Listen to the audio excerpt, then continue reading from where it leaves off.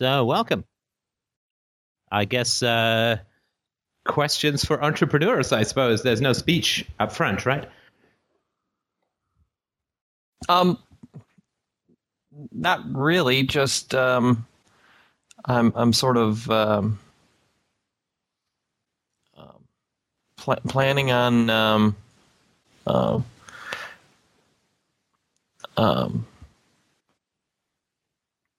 I guess planning on going solo myself and in the midterm. I suppose in the next year to 2 years, and I'm not looking for really anyone to tell me how to do it. I'm not looking for a how to. What I'm looking for is I just have a bunch of questions about what people's experiences have been like, just to get kind of a lay of the land, as it were. If that makes any sense. Sure. Go for it. So all these questions are pretty much directed at anyone and everyone who's started their own business, in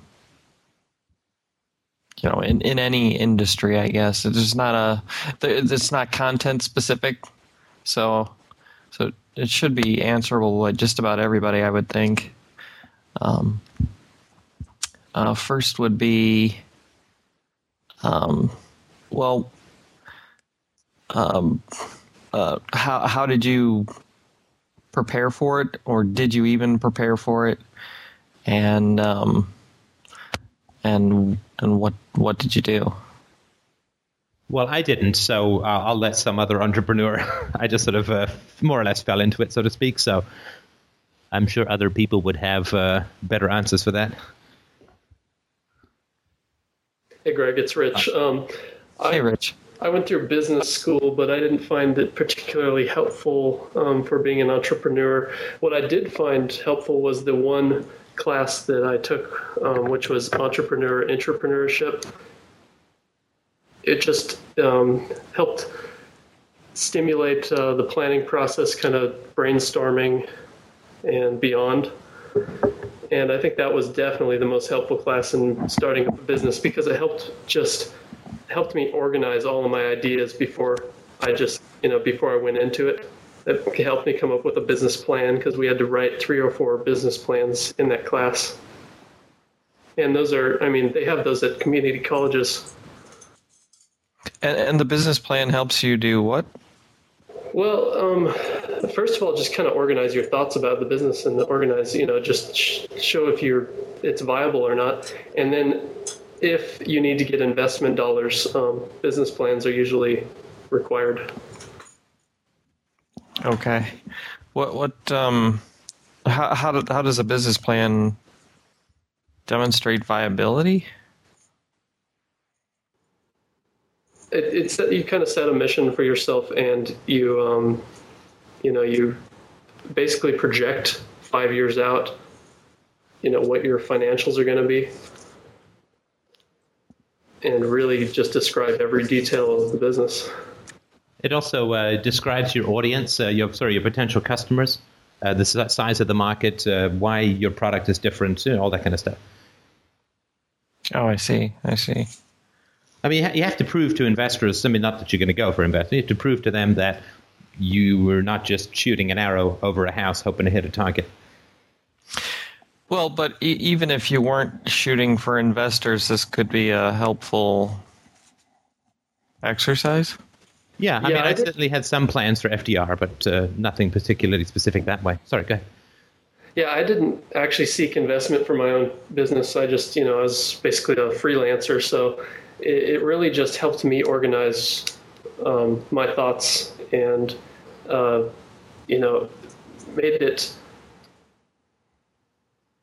made it more real for me, so I wasn't just going into it blind. And, that planning process kind of takes away a lot of anxiety, because you can get a good feel of what you're getting into. Now, Rich, your business was it more of a, was it like a full service business, or was it more of like a contracting / consulting type thing? Or? Yeah, it was more contracting consulting, and to be fair, it wasn't successful ultimately, and I think that's partially because I started to get into my own history and everything, and so that kind of shifted my energy away from it for a while. And also, right. I was never very enthusiastic about sales, and so I was unable to generate new business for myself. Right, that's another question I kind of had too, was how that would work. But is there a different approach to starting or maintaining a consulting practice versus a small business that's more either service or product oriented? And I guess maybe this, I don't know if Christina's actually there, but what would be the difference between her starting her practice private and you starting your business stuff? Well, she's not here, but the key differentiator is very low startup costs, right? So there's nothing sort of like structurally different about those two things as businesses. I'm not sure what you mean by nothing structurally different. Well, yeah, that's a good. What am I trying to say? Well, which business you're looking to start a service business, right? Right, like Christina would still need like a business plan, right?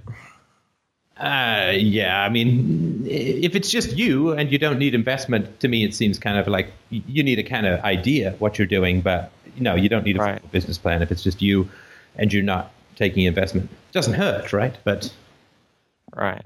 But business plans in many ways are wild ass guesses anyway, right? Well, I don't know. I've never done one.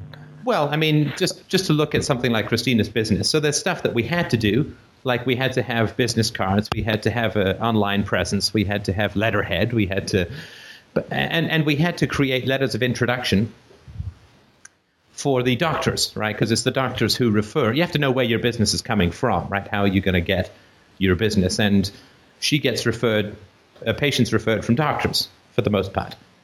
Right. So we had to go and meet and greet all the doctors, but we had no idea how it was going to go, right? Right. Okay, that's true. Like actually, when you face them, what would happen? Well, no, I mean, but whether they already had 10 therapists they referred to. Oops, I think you broke up there. Well, whether they had already therapists they were referring to. Yeah, you're completely unintelligible at this point, Steph. Okay, we'll just wait. All right. Just let me know when it's coming back. There we go. You're back. We didn't know whether they already have therapists they refer to, whether they have 10 therapists a day coming in saying, give me patients, right? Right. So we obviously had some guesses, but we didn't know until we did it.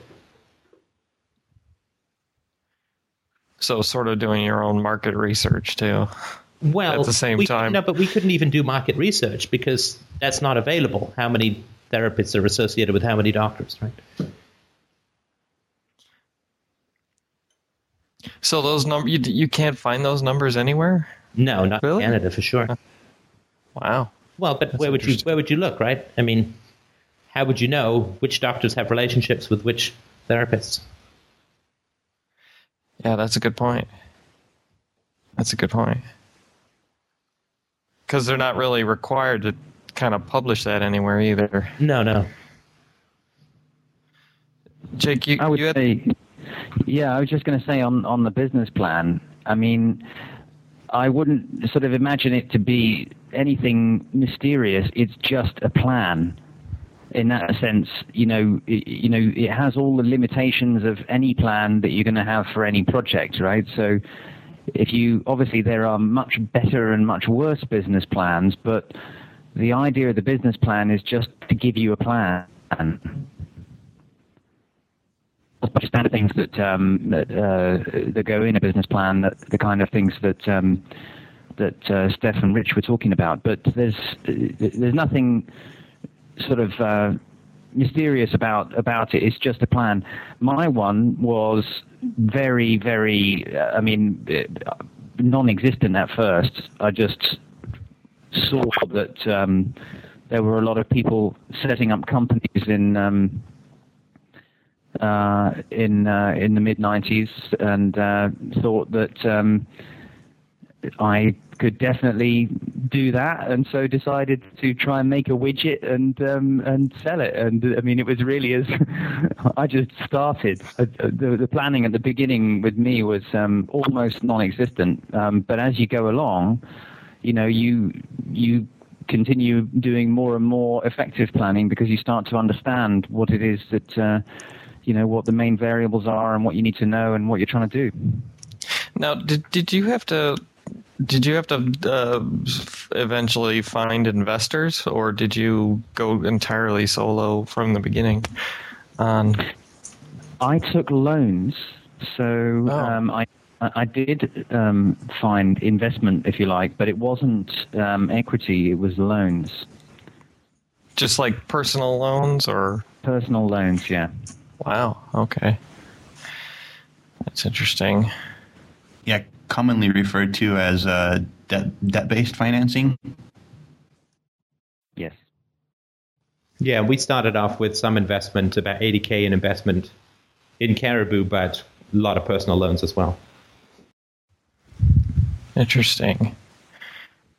And is that the same with, if you don't mind my asking, with Christina as well, or? Well, she didn't require any startup capital, really. Oh, just the office, right? Nothing we couldn't fund ourselves. Okay. In a sense, the investment has already gone in the education. If you're doing a consulting service like that, then Christina spent years and years training. Right. But at the end of the day, if it's a consulting service, it's really you advising someone.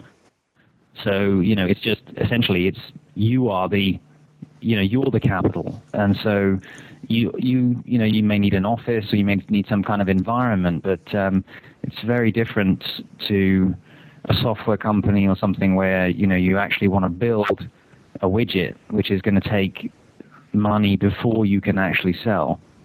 In consulting, you can more or less just put on a tie and start selling. Yeah. In that case, it's pretty much all selling, right?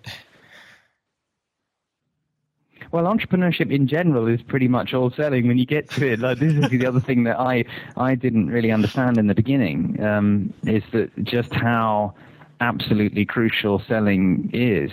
And especially with a new business, and if you're starting and establishing maybe, a new kind of service or product or something. And I was very focused on what we would do in the beginning. I was thinking about the R&D and the technology and how interesting that was. And, I wasn't focused on selling.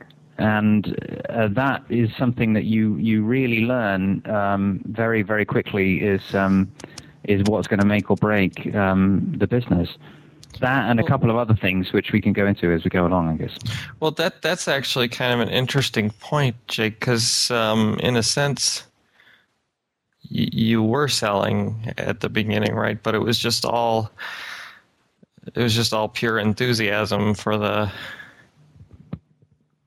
thing you were building, right? Sure.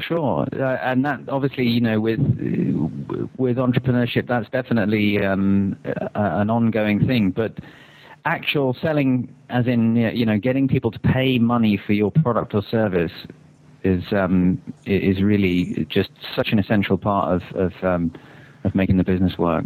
But that has a lot to do with how much you love your product, right?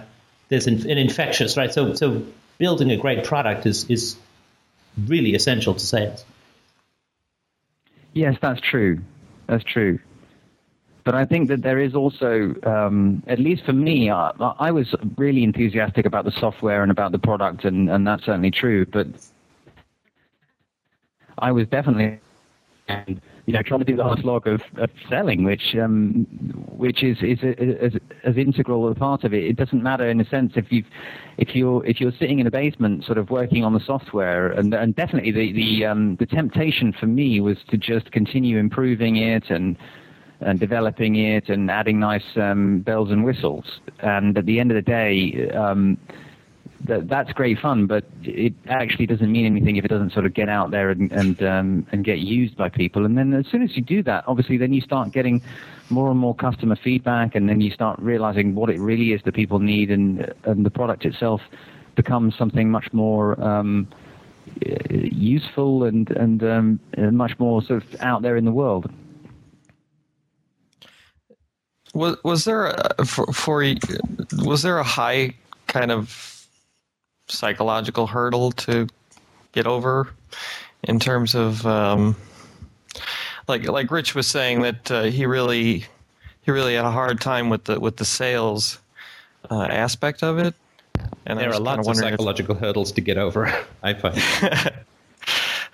Well, what list them off? Well, it's everything. Curious. I mean, it's for Christina, it was going to talk to the doctors. It was very hard for her. Because they don't want to talk to her, right? See, nobody wants to talk to you when you're an entrepreneur, right? Oh, because they know you're going to try and sell them something. Yeah, and they don't know. I mean, if they wanted it, they'd come to you, right? Right. That's the attitude with most people, sure. And it's what we feel as well. So people view you, at least at the beginning, like a telemarketer at dinner time. Yeah, that's true. And it's hard. It's hard to overcome that. Sure. Sure, and getting beyond the stereotypes, right? So what did you do to do that? You just have to power through and deal with the feelings. There's no secret sauce. I mean, Christina called me. She's in tears in the parking lot because she was so afraid of going in. Plus, she'd worked in a hospital where the doctors were kind of mean, right?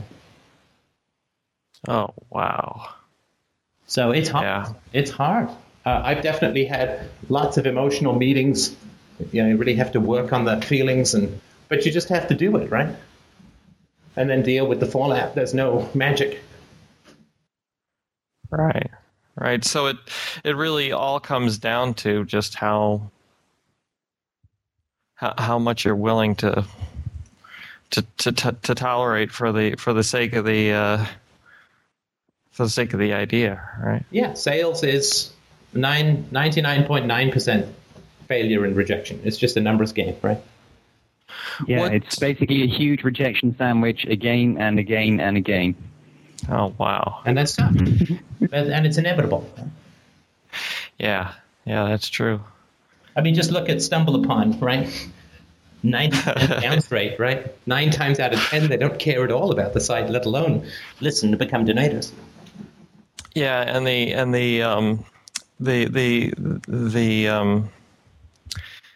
trap with something like Stumble Upon, though, is that you don't actually have to feel it, right? Oh, I feel it.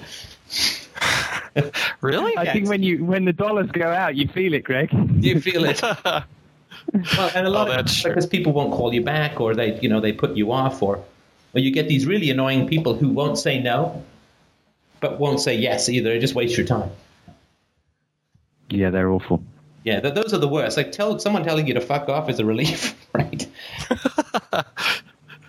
That's interesting. We used to have the approach that basically there's a lot of people who will just not be interested, and you can sort of get rid of that group. Then there is a group who, when you find them, they're just really enthusiastic, and they can see the value and they really want it, right?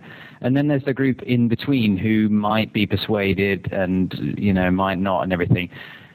And I just used to keep looking for those enthusiastic ones, because everyone else is so it's just so wearing. Right, pouring all their time. Sorry? Pouring all their effort into the people in the middle, thinking they can pull them over. As Steph was saying, they just waste your time, because maybe they're going to buy it, maybe they're not, and then you got to go meet them again, and it just goes on and on and on. And the ones who say no, at least you can move on. But there are people who will, if you have something good to sell, then there will be people who will need it, and they'll really value it. And you just have to realize that it's a numbers game. So for you just completely discarded the people in the middle. Well, until you run out of others, right? But you have to prioritize contacts. It's not that you completely discard them, but you just heavily prioritize going after people who are going to get it and understand the value. Right. And with the folks in the middle, did you have any kind of did you set any kind of limit, like 3 meetings, that's it, we're done, kind of a thing, or? Well, I don't think it was sort of literally. It's all a little bit more fluid than that. Normally, it's with the ones in the middle, it's constant phone calls, and then they want another proposal sent to them, and then they want more details, and then they're going to get back to you next month. And so, I mean, it's a little bit more fluid. But yeah, basically, when you get the feeling that this is just messing about, then it sort of becomes a bit more obvious after a while. And I would just chase it up, and then when it was clear that they weren't getting back to me, if I'd done a few chases and I hadn't had a response, I would just say, well, I'm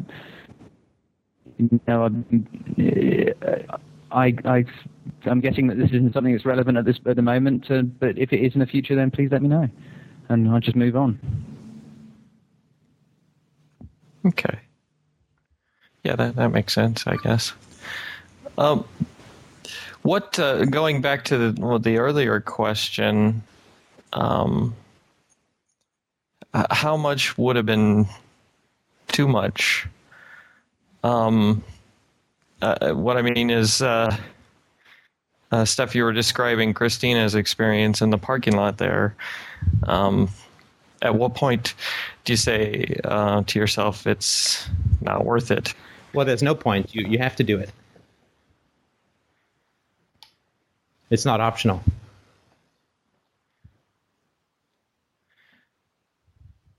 So, I mean, you can't get patients except through the doctor. I mean, you can, but it's pointless, right? I mean, there's no option. Right. No, yeah, I see what you're saying. So in other words, once you've decided that whatever this thing is that you're pursuing, once you've decided that that's sort of essential to your long-term goals, your long-term happiness, then there really is nothing in between that's too much. Well, no, it's not. It's not nothing. It's just that whatever is. I mean, you have to get customers, right? You have to get customers, right. So you're not a business, right? Right. So I mean, whatever you have to do to get the customers, you have to do, right? Whether that's cold calling or talking to doctors or we took out ads in the yellow pages that were expensive. You just have to do it, right? Right. Or selling to the government. Well, let's try and stay on one topic at a time. Well, that's what I'm asking is, at what point would you have said, as much as I want to be in business for myself, I'm not doing X? Well, I mean, there's a lot of personal choices around that, right? I mean, there's hard to say. There's an objective line. Okay, so that's more of a personal choice then. Okay. Yeah, I mean, May I ask? I would not have failed. I would have not let my business fail because of a government contract. I wouldn't have done it. I'm not giving up years of 80 hours a week work and so on, for the sake of something that will never change the system. I mean, that's just me, right? But other people may feel differently. Right. Somebody else had a comment? Yeah, I was just going to ask, what type of a consulting service are you thinking about? Private dispute resolution, mediation. I'm actually taking a course right now in mediation, and I'm not certain that I would actually start out right out of the box on my own, but that's definitely a goal beyond the midterm. So that's one of the reasons. Say again? I was going to say, have you spoken to anybody in that field? Yeah, actually, I've been talking to a bunch of people involved in it. Mostly through there's a professional association that has these conference calls every other Wednesday, and I've been chatting with those folks about it. Oh, cool. Technically, I'm not supposed to be part of that association, but they have such a small group of people involved in it at the moment that they pretty much will take anything. See, Greg, lying, faking, and exploiting, it's like you're an entrepreneur already. Lying, faking, and exploiting, it's like you're an entrepreneur already.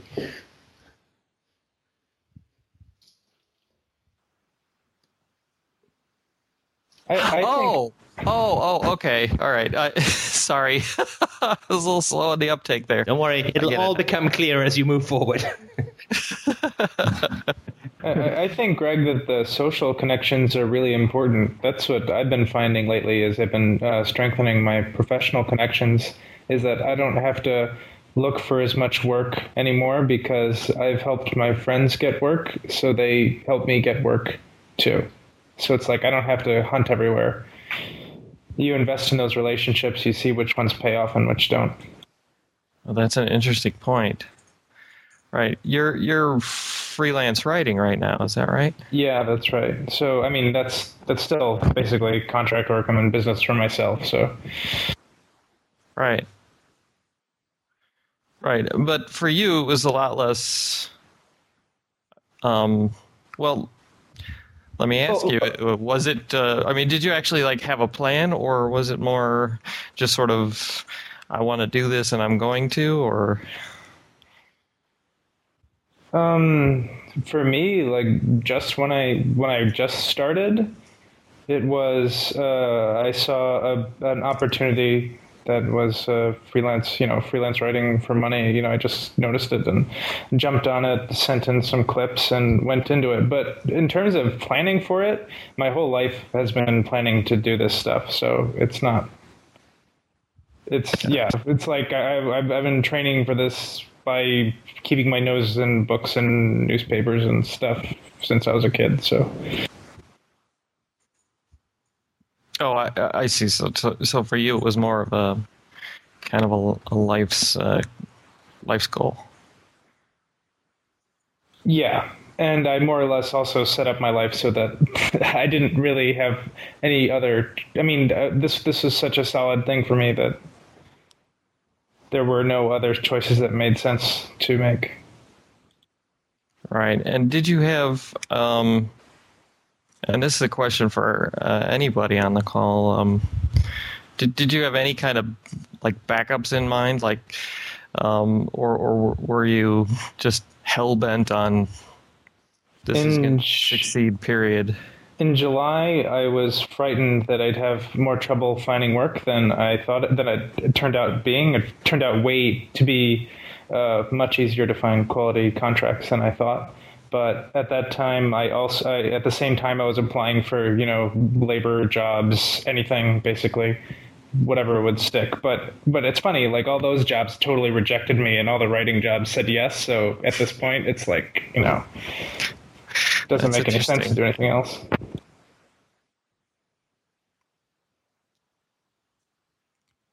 Right, and when Steph, when you started Caribou, was it just sort of an all or nothing kind of a deal for you?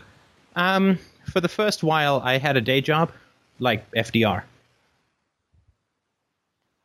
Oh, I see. Okay. But Christina was all or nothing. She quit and then started.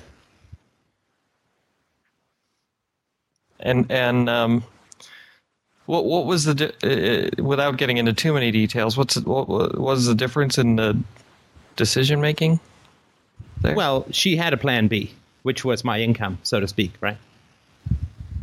Oh, right. That's a good point. Right. So if you're kind of working on your own, it's good to have a plan B, I guess. Right. Well, some savings, low costs, whatever it is that it takes to because if you get too stressed, you can't be effective, right? You have to manage your stress as an entrepreneur. Right. When you get too stressed, you make bad decisions. You take on clients you shouldn't take on, right? Rich, we talked about this once, right? Like you end up not enjoying it, and it ends up being kind of a death spiral. Yeah, don't make that mistake. It's not worth taking on these clients that just suck the life out of you, because you end up doing that over and over and over again until I just couldn't do it anymore.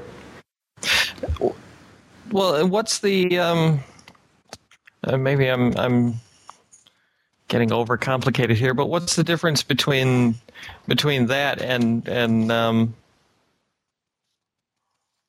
the anxiety around selling? I'm not sure I understand what you mean. Well, yeah, let me see if I can.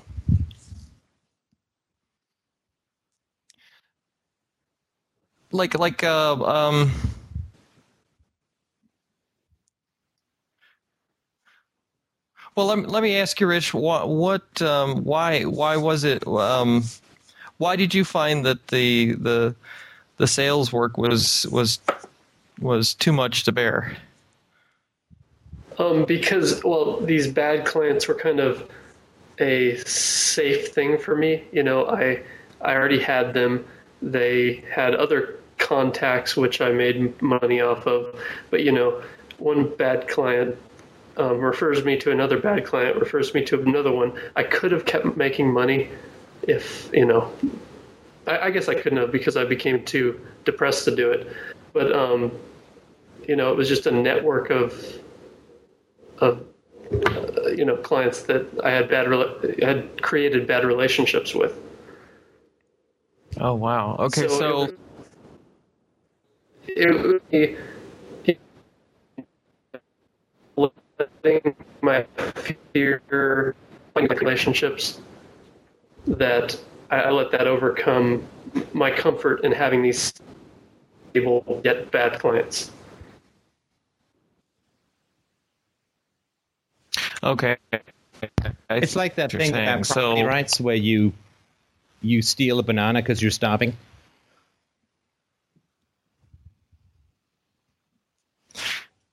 But a banana really just whatever will fill your belly. Yeah, I mean, that's why it's important to manage your stress and keep yourself with options financially so you don't end up having to just take whatever. Right. Oh, yeah, and you kind of did that with FDR as well, right? Yes. I mean, I waited until there was at least a possibility of a stable income through FDR, so that I wouldn't feel that I had to pander, right? Or I could make it without the libertarians, so to speak, or without politics. Right. So you could be more selective about your clientele, right? Yeah. Yeah, that makes sense.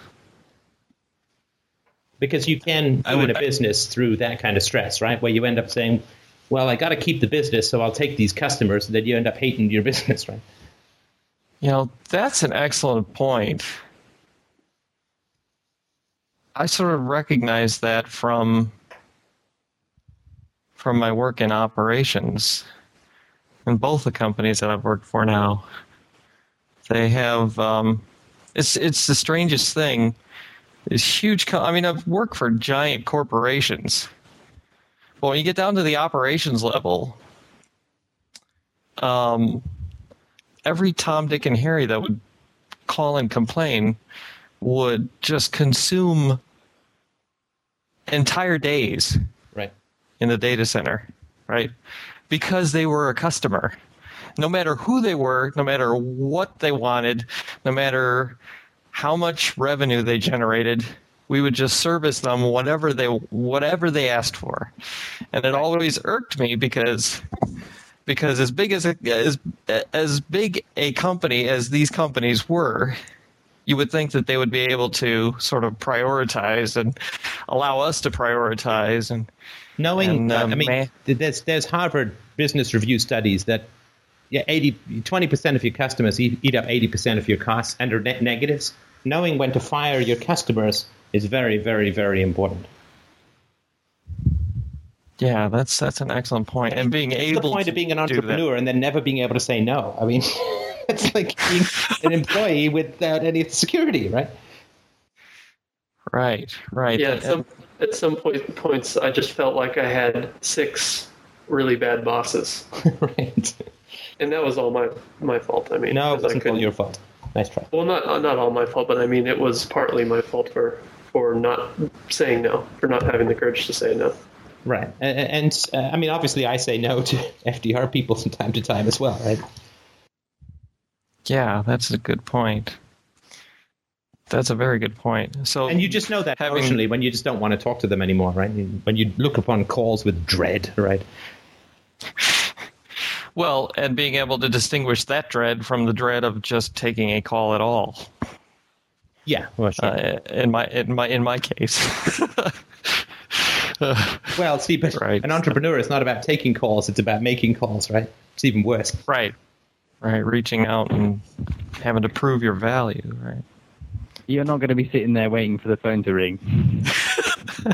That's a dream.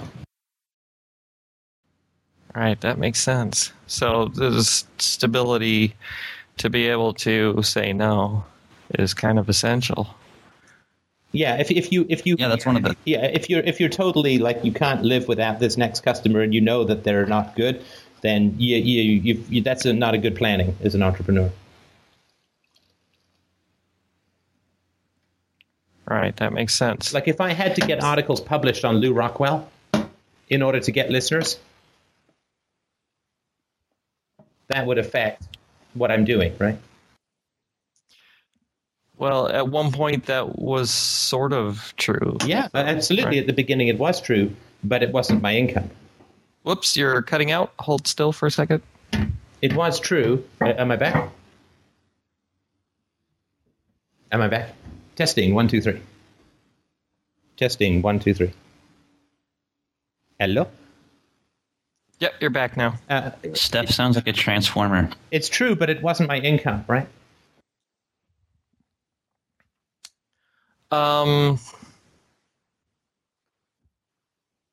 Not at first. It wasn't my income at the beginning. It was a hobby, right? Oh, right. That's true. And you were just sort of drumming up interest at the time. Well, and I didn't know what I didn't know about libertarianism. Right. That's true. Yeah, it would be different now, right? Because now you're... If I was dependent upon Mises and the goodwill of religious, it would just condition everything I did. Yeah, that's an excellent point. So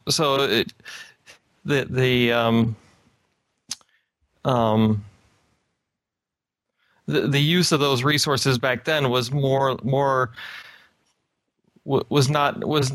it wasn't a dependence. It wasn't a question of dependency. It was just It was more of an experiment, right?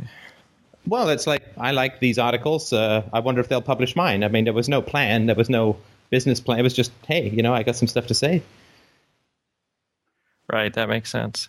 And it's the same thing with, you don't want to be so dependent on your customers that you can't discriminate. Right. Well, was that the case for you with Caribou at any point? Or? Oh, yeah, absolutely. Yeah? Absolutely, yeah.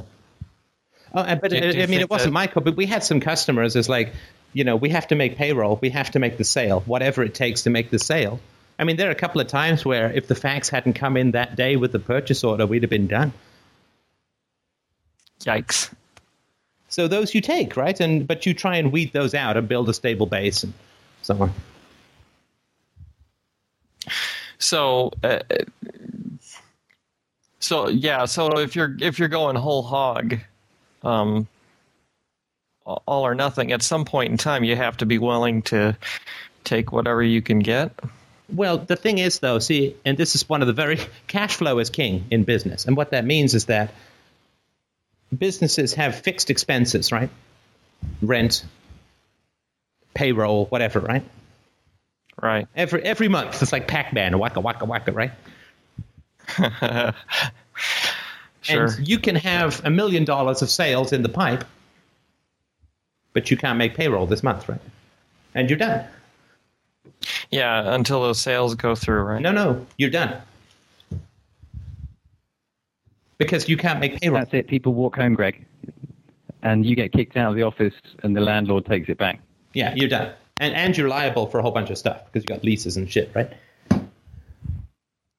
Oh, and your employees ruin your reputation. Oh, it's horrible, right? I mean, that's why, you don't want to go there, right? But you're doing a one-man shop, right? So it's going to be less stressful, right? But you're going to have fixed expenses, right?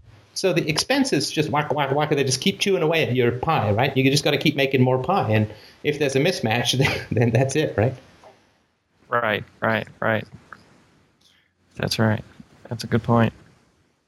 I mean, the two sort of experiences, I guess I would say that I learned very quickly doing a consulting gig is, number one, you can never predict your income. So it's always good to have, I would say, personally 6 months of revenue for your entire expense, rent and food and living and all that stuff. But the other thing is you get to pick your business, so you have that flexibility as well.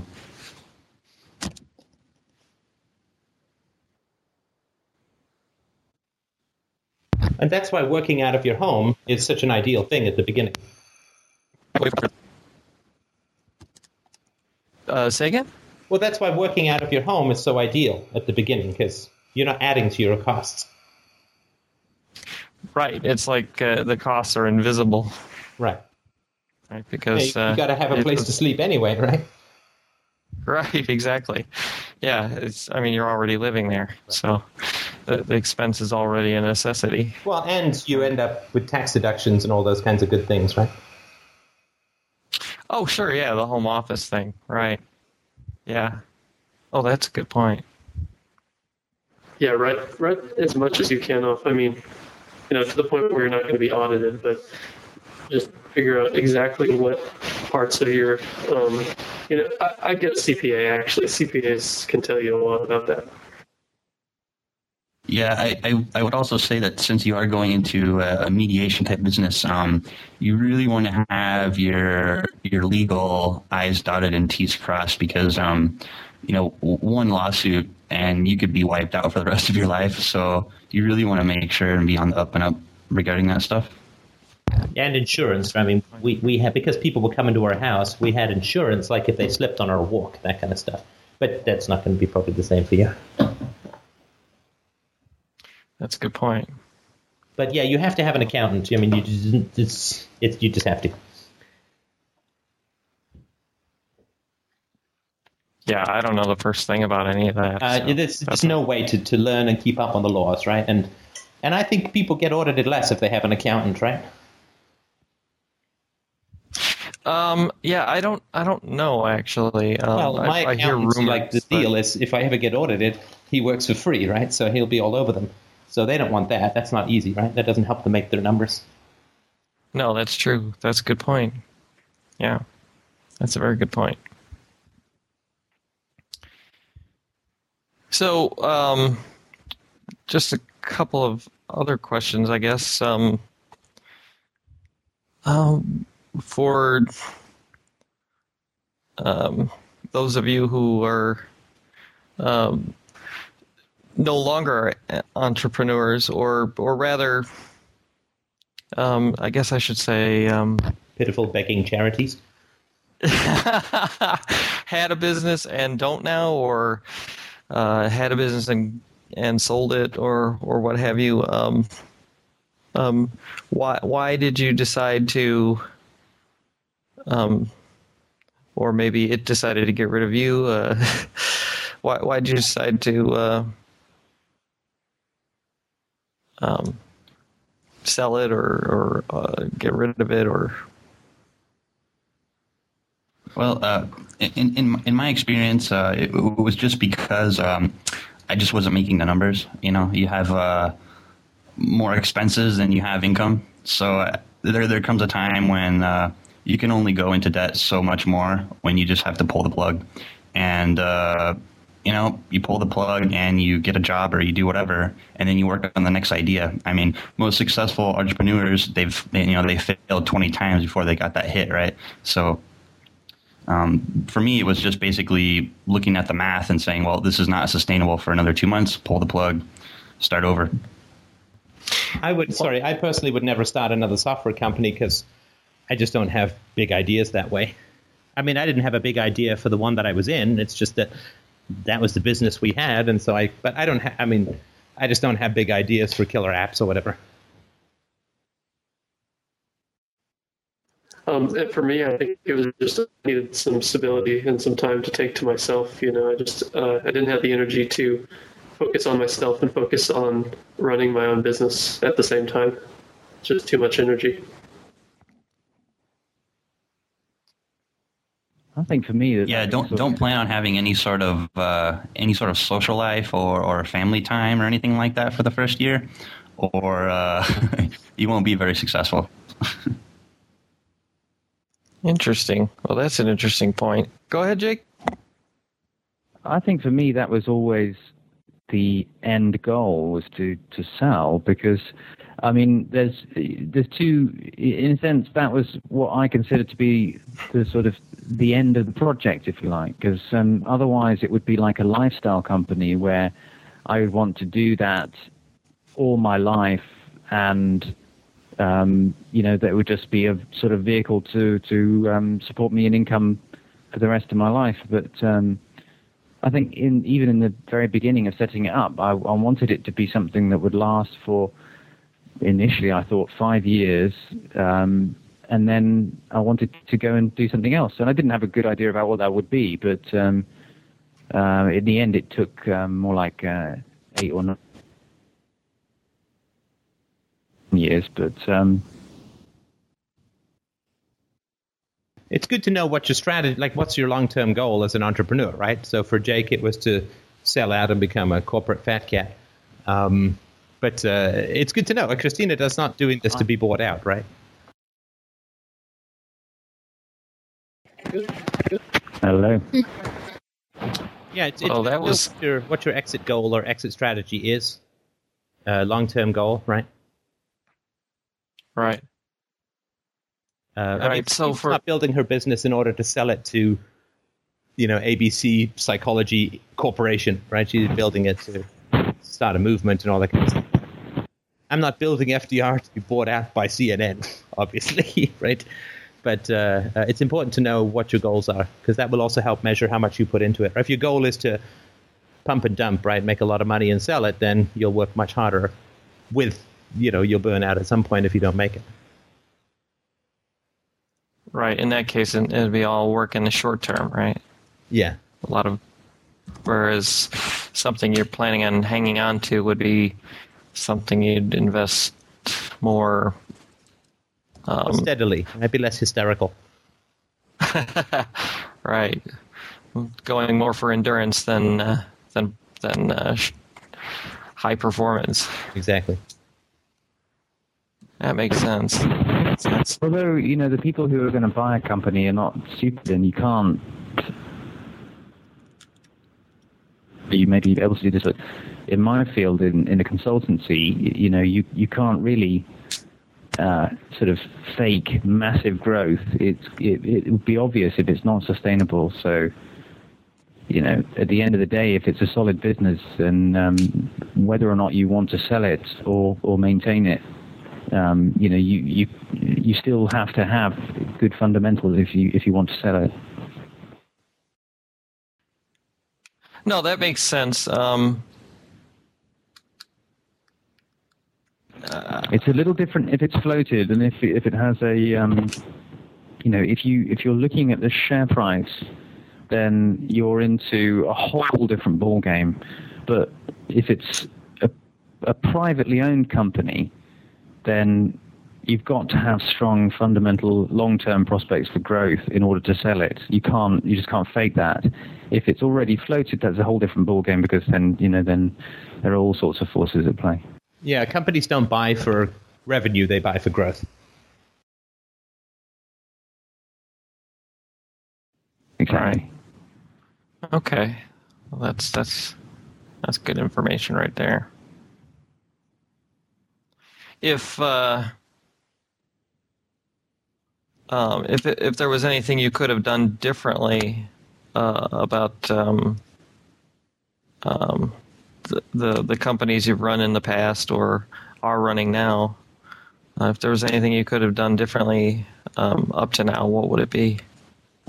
I can't. I mean, because when you're embedded, you're always trying to make the best decisions at the time, and I don't think I tried to avoid or sleaze myself with decisions. I don't know what I would have. I don't know what I would have or could have done differently. So I'm sort of satisfied with that. But maybe there's something I'm missing, or maybe other people have thoughts.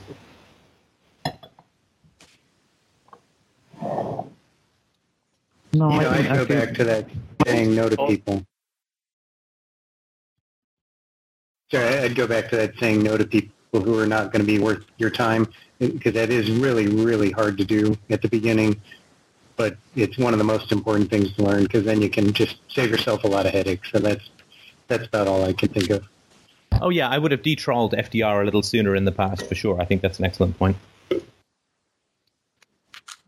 And I would have tried to overcome my fear of sales. Maybe take some courses, get into it a little more so I had the knowledge.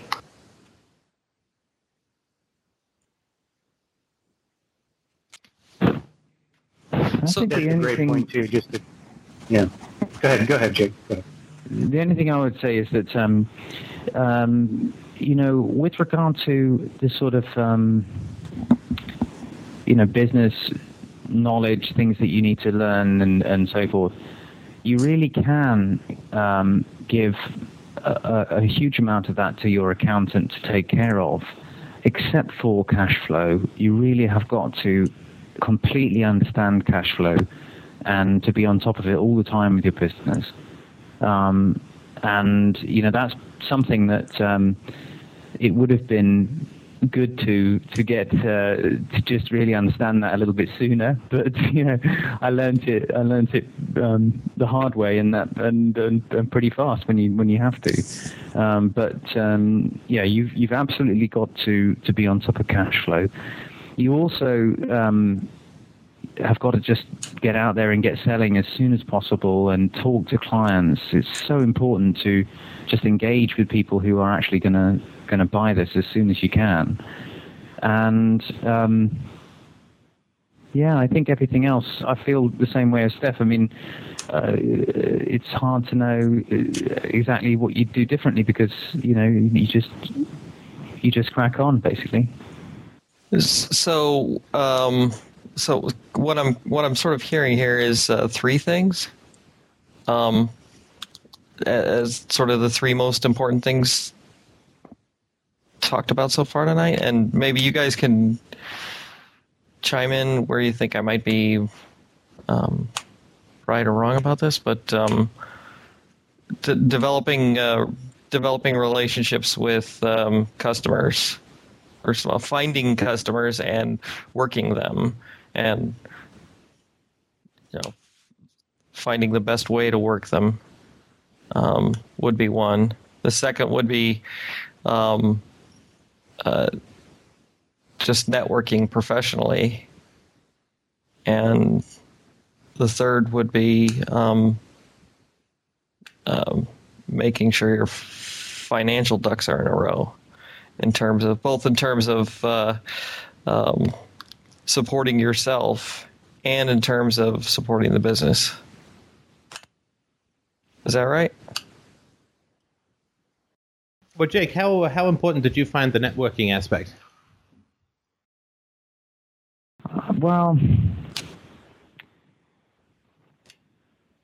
it's hard to say because, a huge amount of it was entirely wasted, but some of it did bring us to contracts that got us. So it's a bit like advertising in that respect, I would say that just in terms of what you just said, Greg, it's not so much working the contacts. I think what you have to try and do is empathize with the people that you're trying to sell to, understand what it is that they really need, and get on the other side from your client's perspective. Look at yourself from your client's perspective and try and understand whether or not you're actually doing what what they need. I mean, for example, what I was trying to sell was quite sort of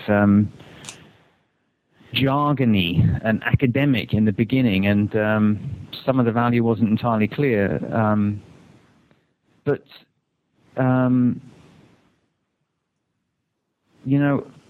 networking, I would say that the way in which networking was important for me, the two things that were really important in getting started was that we did some contracts. We went out, we found the best possible clients that we could imagine, like the most high-level, high-profile developers who are really, really sort of on the enlightened end of the spectrum, right?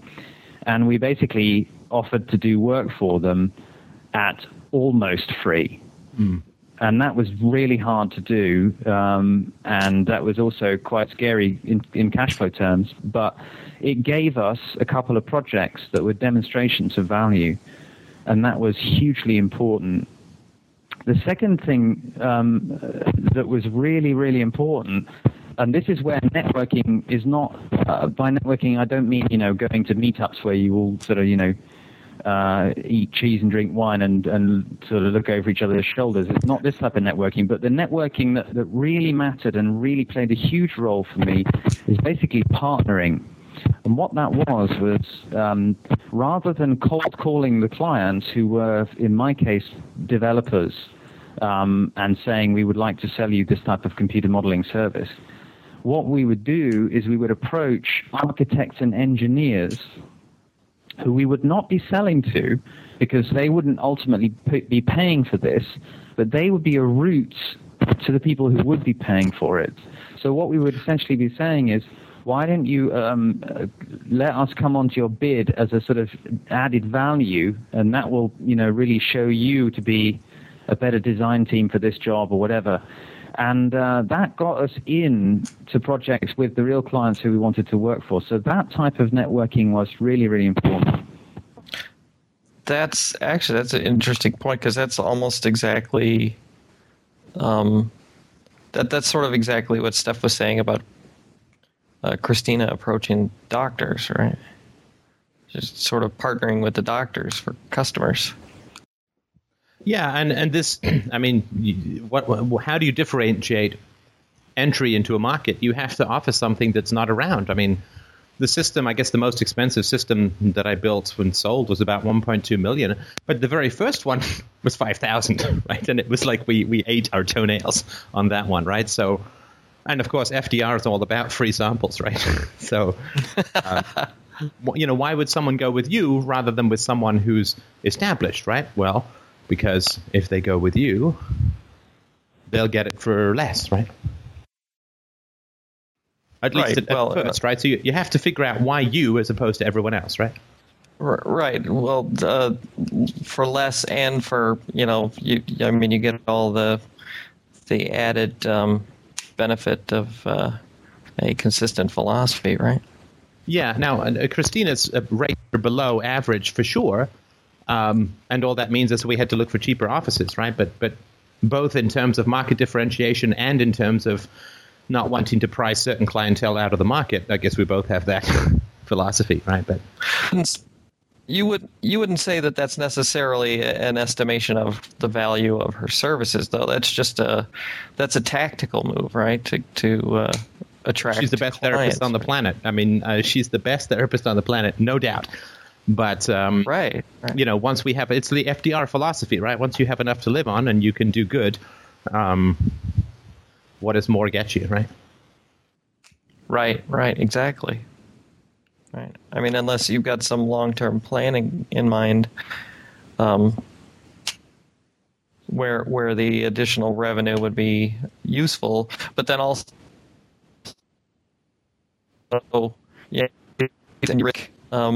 limiting, you lose in volume what you gain in the individual, right? I'm not sure what that means, but I would just say that it's just a matter of what it is. What do you want to do with your business? Do you want to make money or do you want to help people? And those two aren't mutually exclusive, of course, right?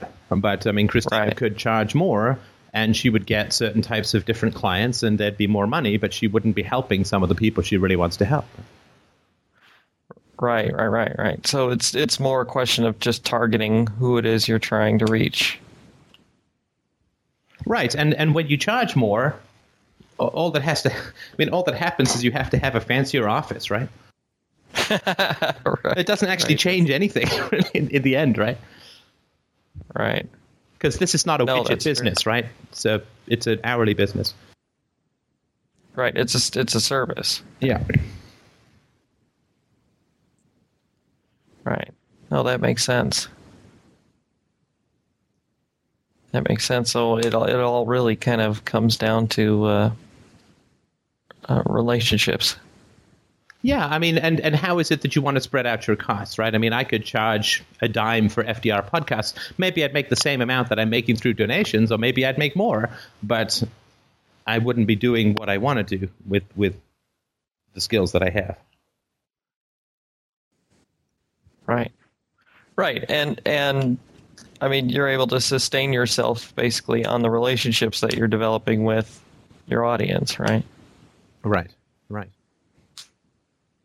And so that kind of matters, right? I'm rolling the dice on relationships, not on income, right? Because that's how the growth of, as we've talked about recently, that's how the growth of the business is going to, FDR is going to go. I don't want to make this about FDR, but it's based on the relationships and people's passion about what we're doing, not based on I will fund big advertising through charging X or whatever. Right, and the relationship is sort of based on the mutual exchange of value. Right. And sometimes you give first, and sometimes the customer gives first. Right. In what sense do you mean that? Well, I was just thinking about, like in your example, Jake, right? Sometimes,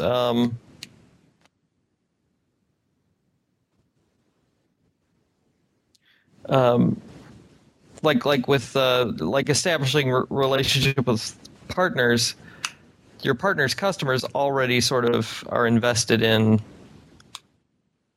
the partner, right?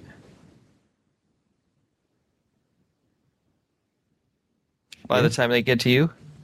So that's sort of what I meant by that.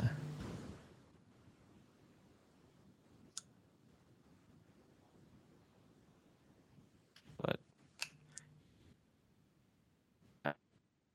I'm not sure where I was going with that.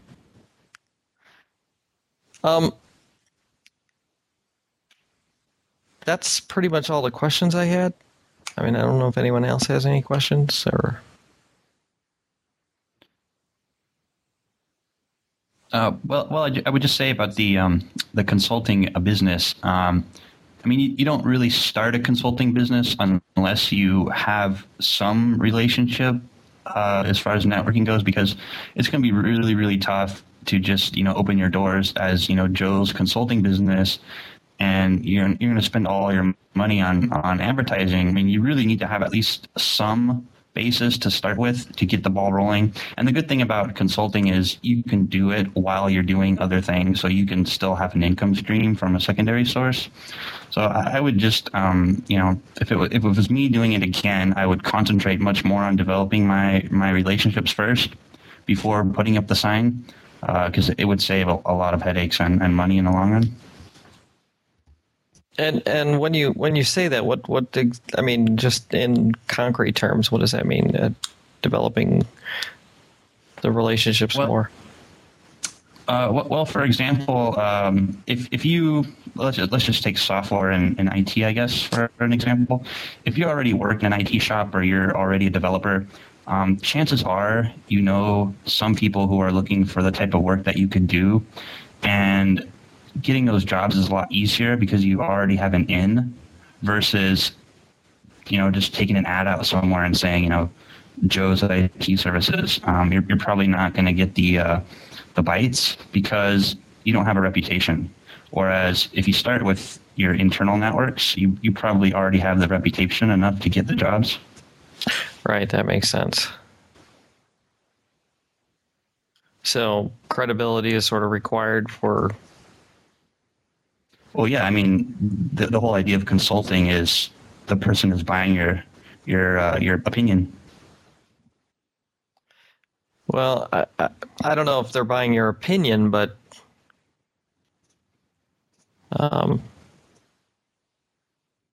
they're supposedly buying your expertise in something, right? Your knowledge or your skill or your insight or something tangible beyond just opinion, right? Because everybody has opinions. I have a question for you, Greg. Fire away. So, why do you want to set up a business? Why do I want to? I would say because, long term, I'd like to be working for myself. I'd like to be in a situation where I'm answering to me and not to someone else, I guess. Where I get to decide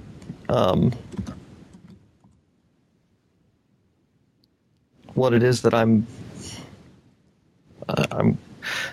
where I get to decide what my value is and how I'm going to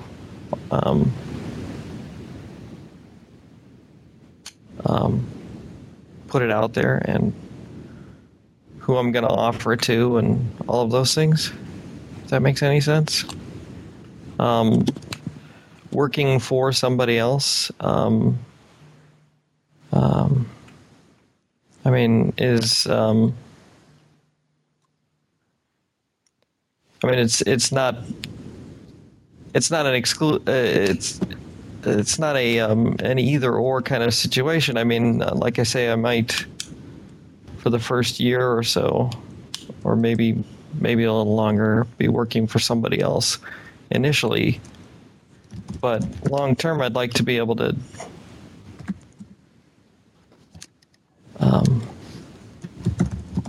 sort of put my fate in my own hands. Right. No, I totally understand that. And I guess my follow-up question would be, how much is that worth to you? How much are you willing to pay for it? Well, Jake, at this point, I've pretty much everything I have. I've paid pretty much everything I have, and then some. So it's worth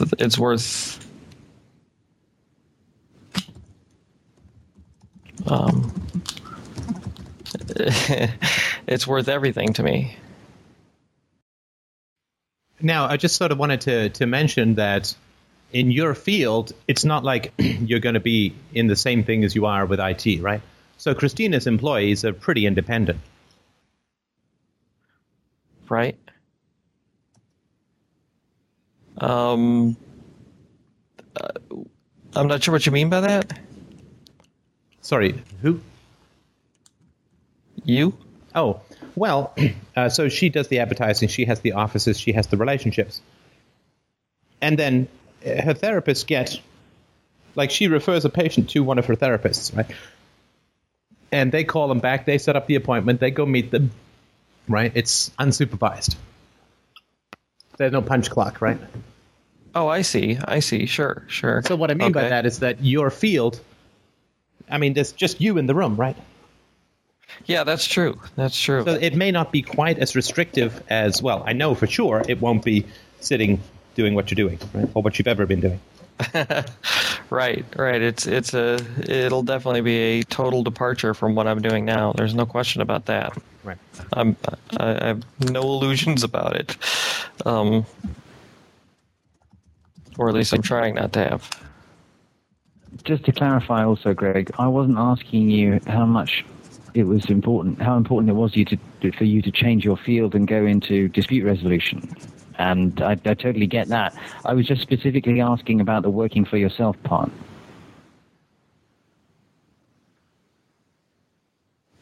No, that's an interesting point. If you were to, just to sort of put that in perspective, right?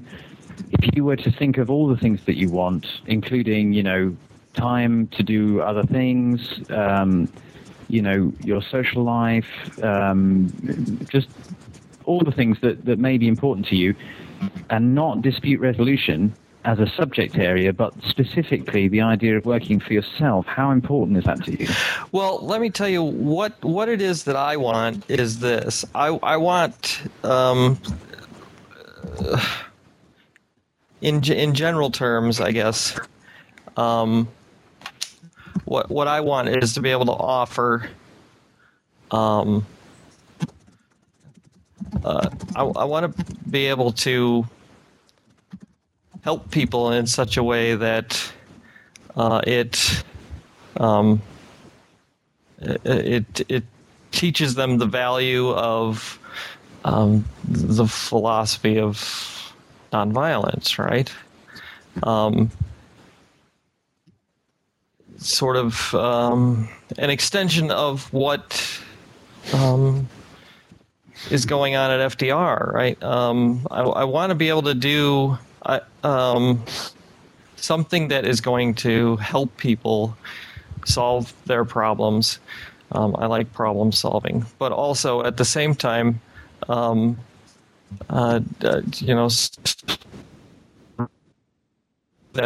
are important. Showing people what the world could be like, right? And the mediation concept to me seemed to fit that bill, and so however I can do that, I'm going to do it, right? And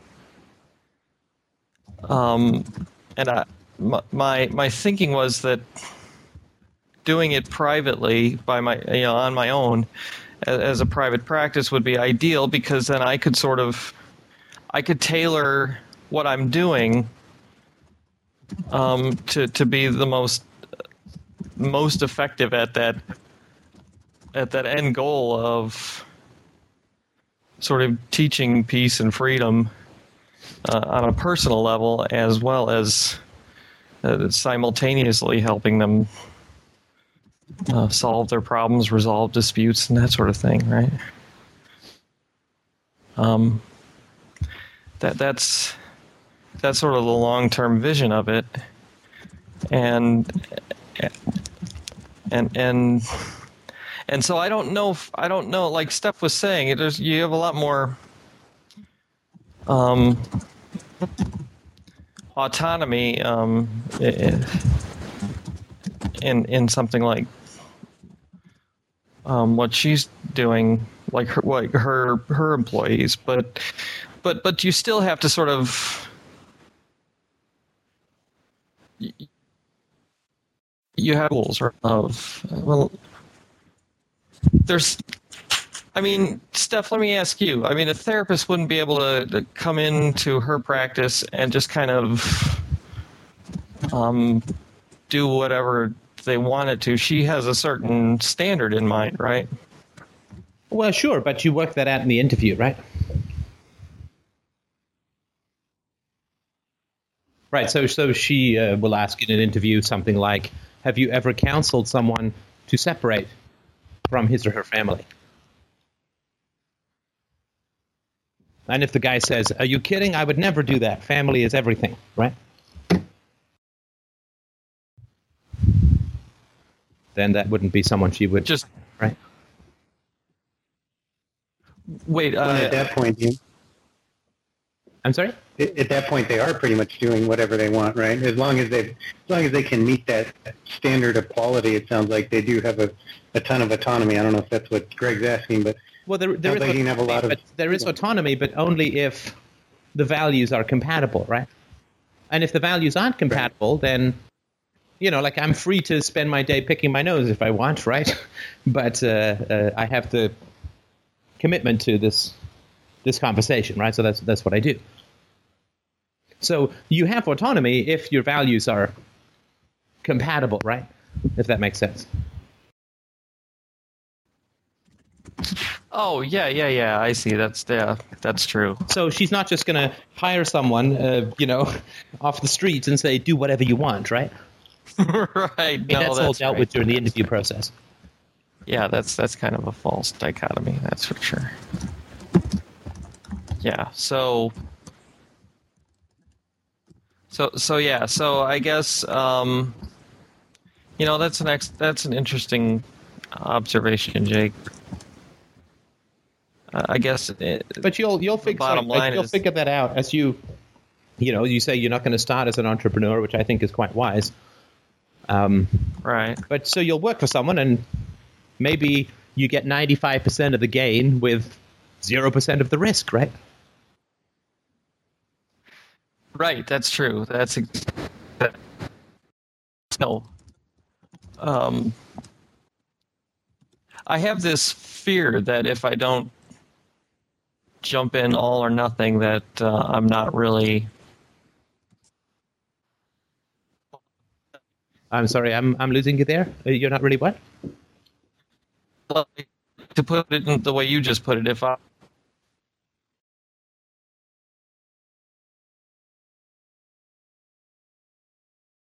Are we back on?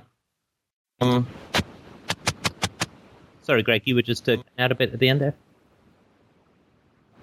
Yeah, what I was saying was, if I'm not willing to take any risk initially, what does that say about my commitment to this endeavor?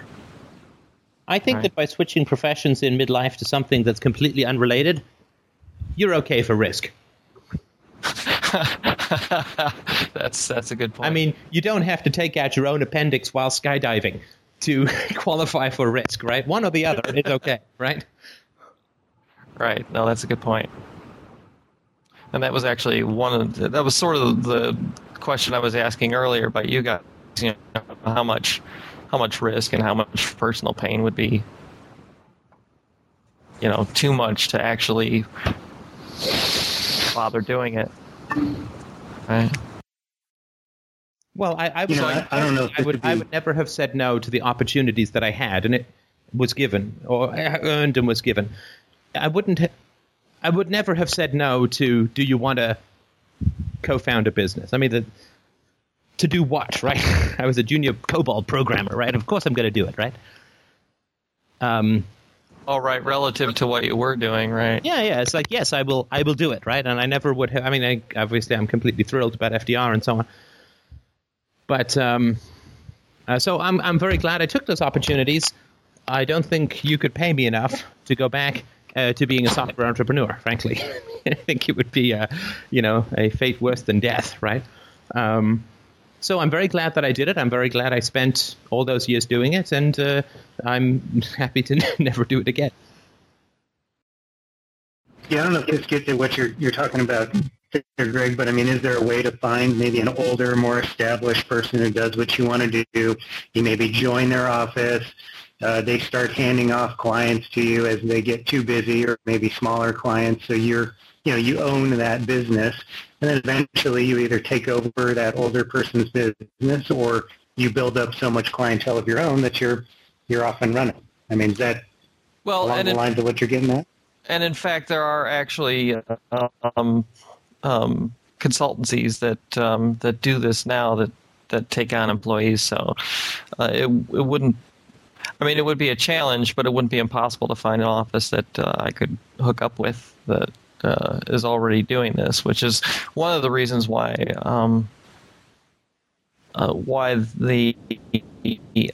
that idea was so appealing to me, because you get a chance to sort of see how people are doing it now in practice, right? And kind of have a model from that you can then, if you decide, tinker with and modify and explore on your own as well, right? And you can go on the coattails of that other person's credibility, and sort of helps you get up and running. Well, you have to kind of be careful of that too, because with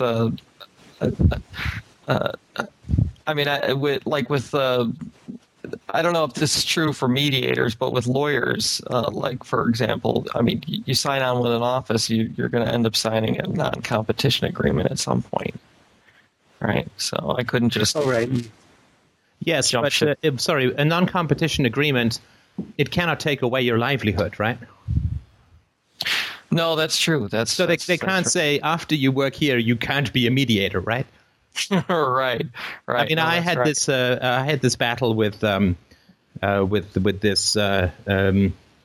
So obviously, a non-solicitation, you can't take existing clients. That is obviously perfectly reasonable and sensible.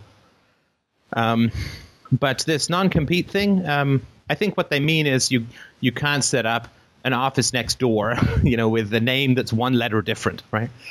But they can't ever say, and you can't go and start up your own shop and be a mediator. That's no non-compete can take away your livelihood. That's what I'm saying.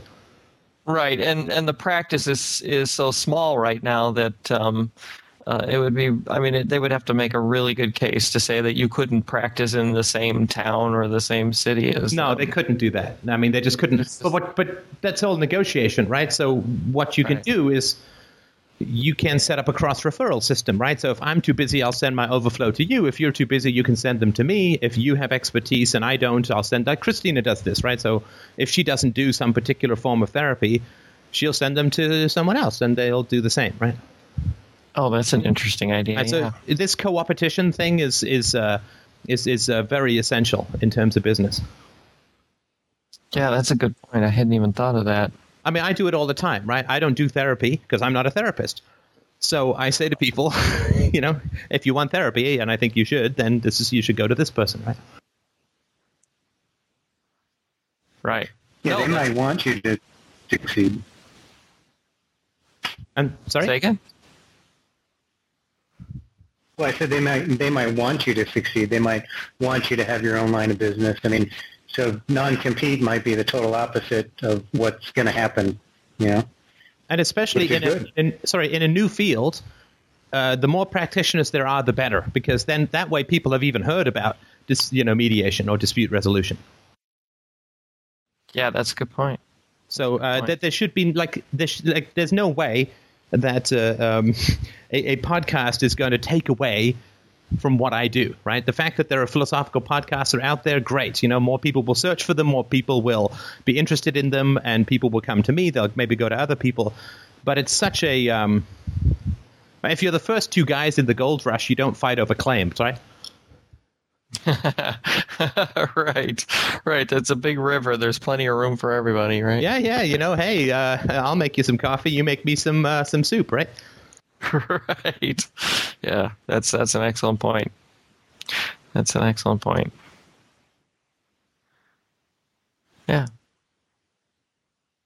All right. Well, my dinner, she is settling on the table, so I'm going to jump off. Was there anything else that you wanted to talk about just now? No, I think that pretty much covers it. But I'm willing to hang around if anyone wants to chit-chat. Okay, well, I'll close the server down then, and if you want to, then chit-chat away. But I'll turn this off the server. Yeah, that's fine. All right, thanks, guys. Great call. Thank you so much for everyone for participating. I think it was really helpful. Thanks. I appreciate it.